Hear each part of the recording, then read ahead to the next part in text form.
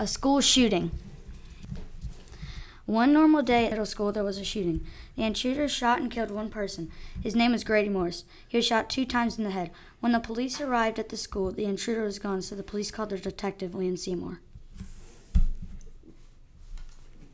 I got a call from the police of a shooting at Spanish Fort Middle. I asked some kids if they saw what the man looked like. He had a black bandana over his head, but that's all I saw. Liam Seymour had no clues to figure out who it was.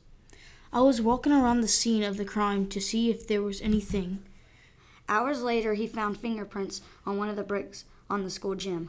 I brought it to my office and finally caught the suspect. Apparently, the man's name was Mason Baker, and he was found at the shopping center. When I found the shooter, I brought him into my office and asked him some questions. Why did you come and shoot a little boy at school? It was my twin brother. Okay, why are you lying to me? I'm not lying. It was not me that did it. Okay, fine, it was me. How many years will I have to be in jail? It will be 25 years in jail, so have a bad year in jail.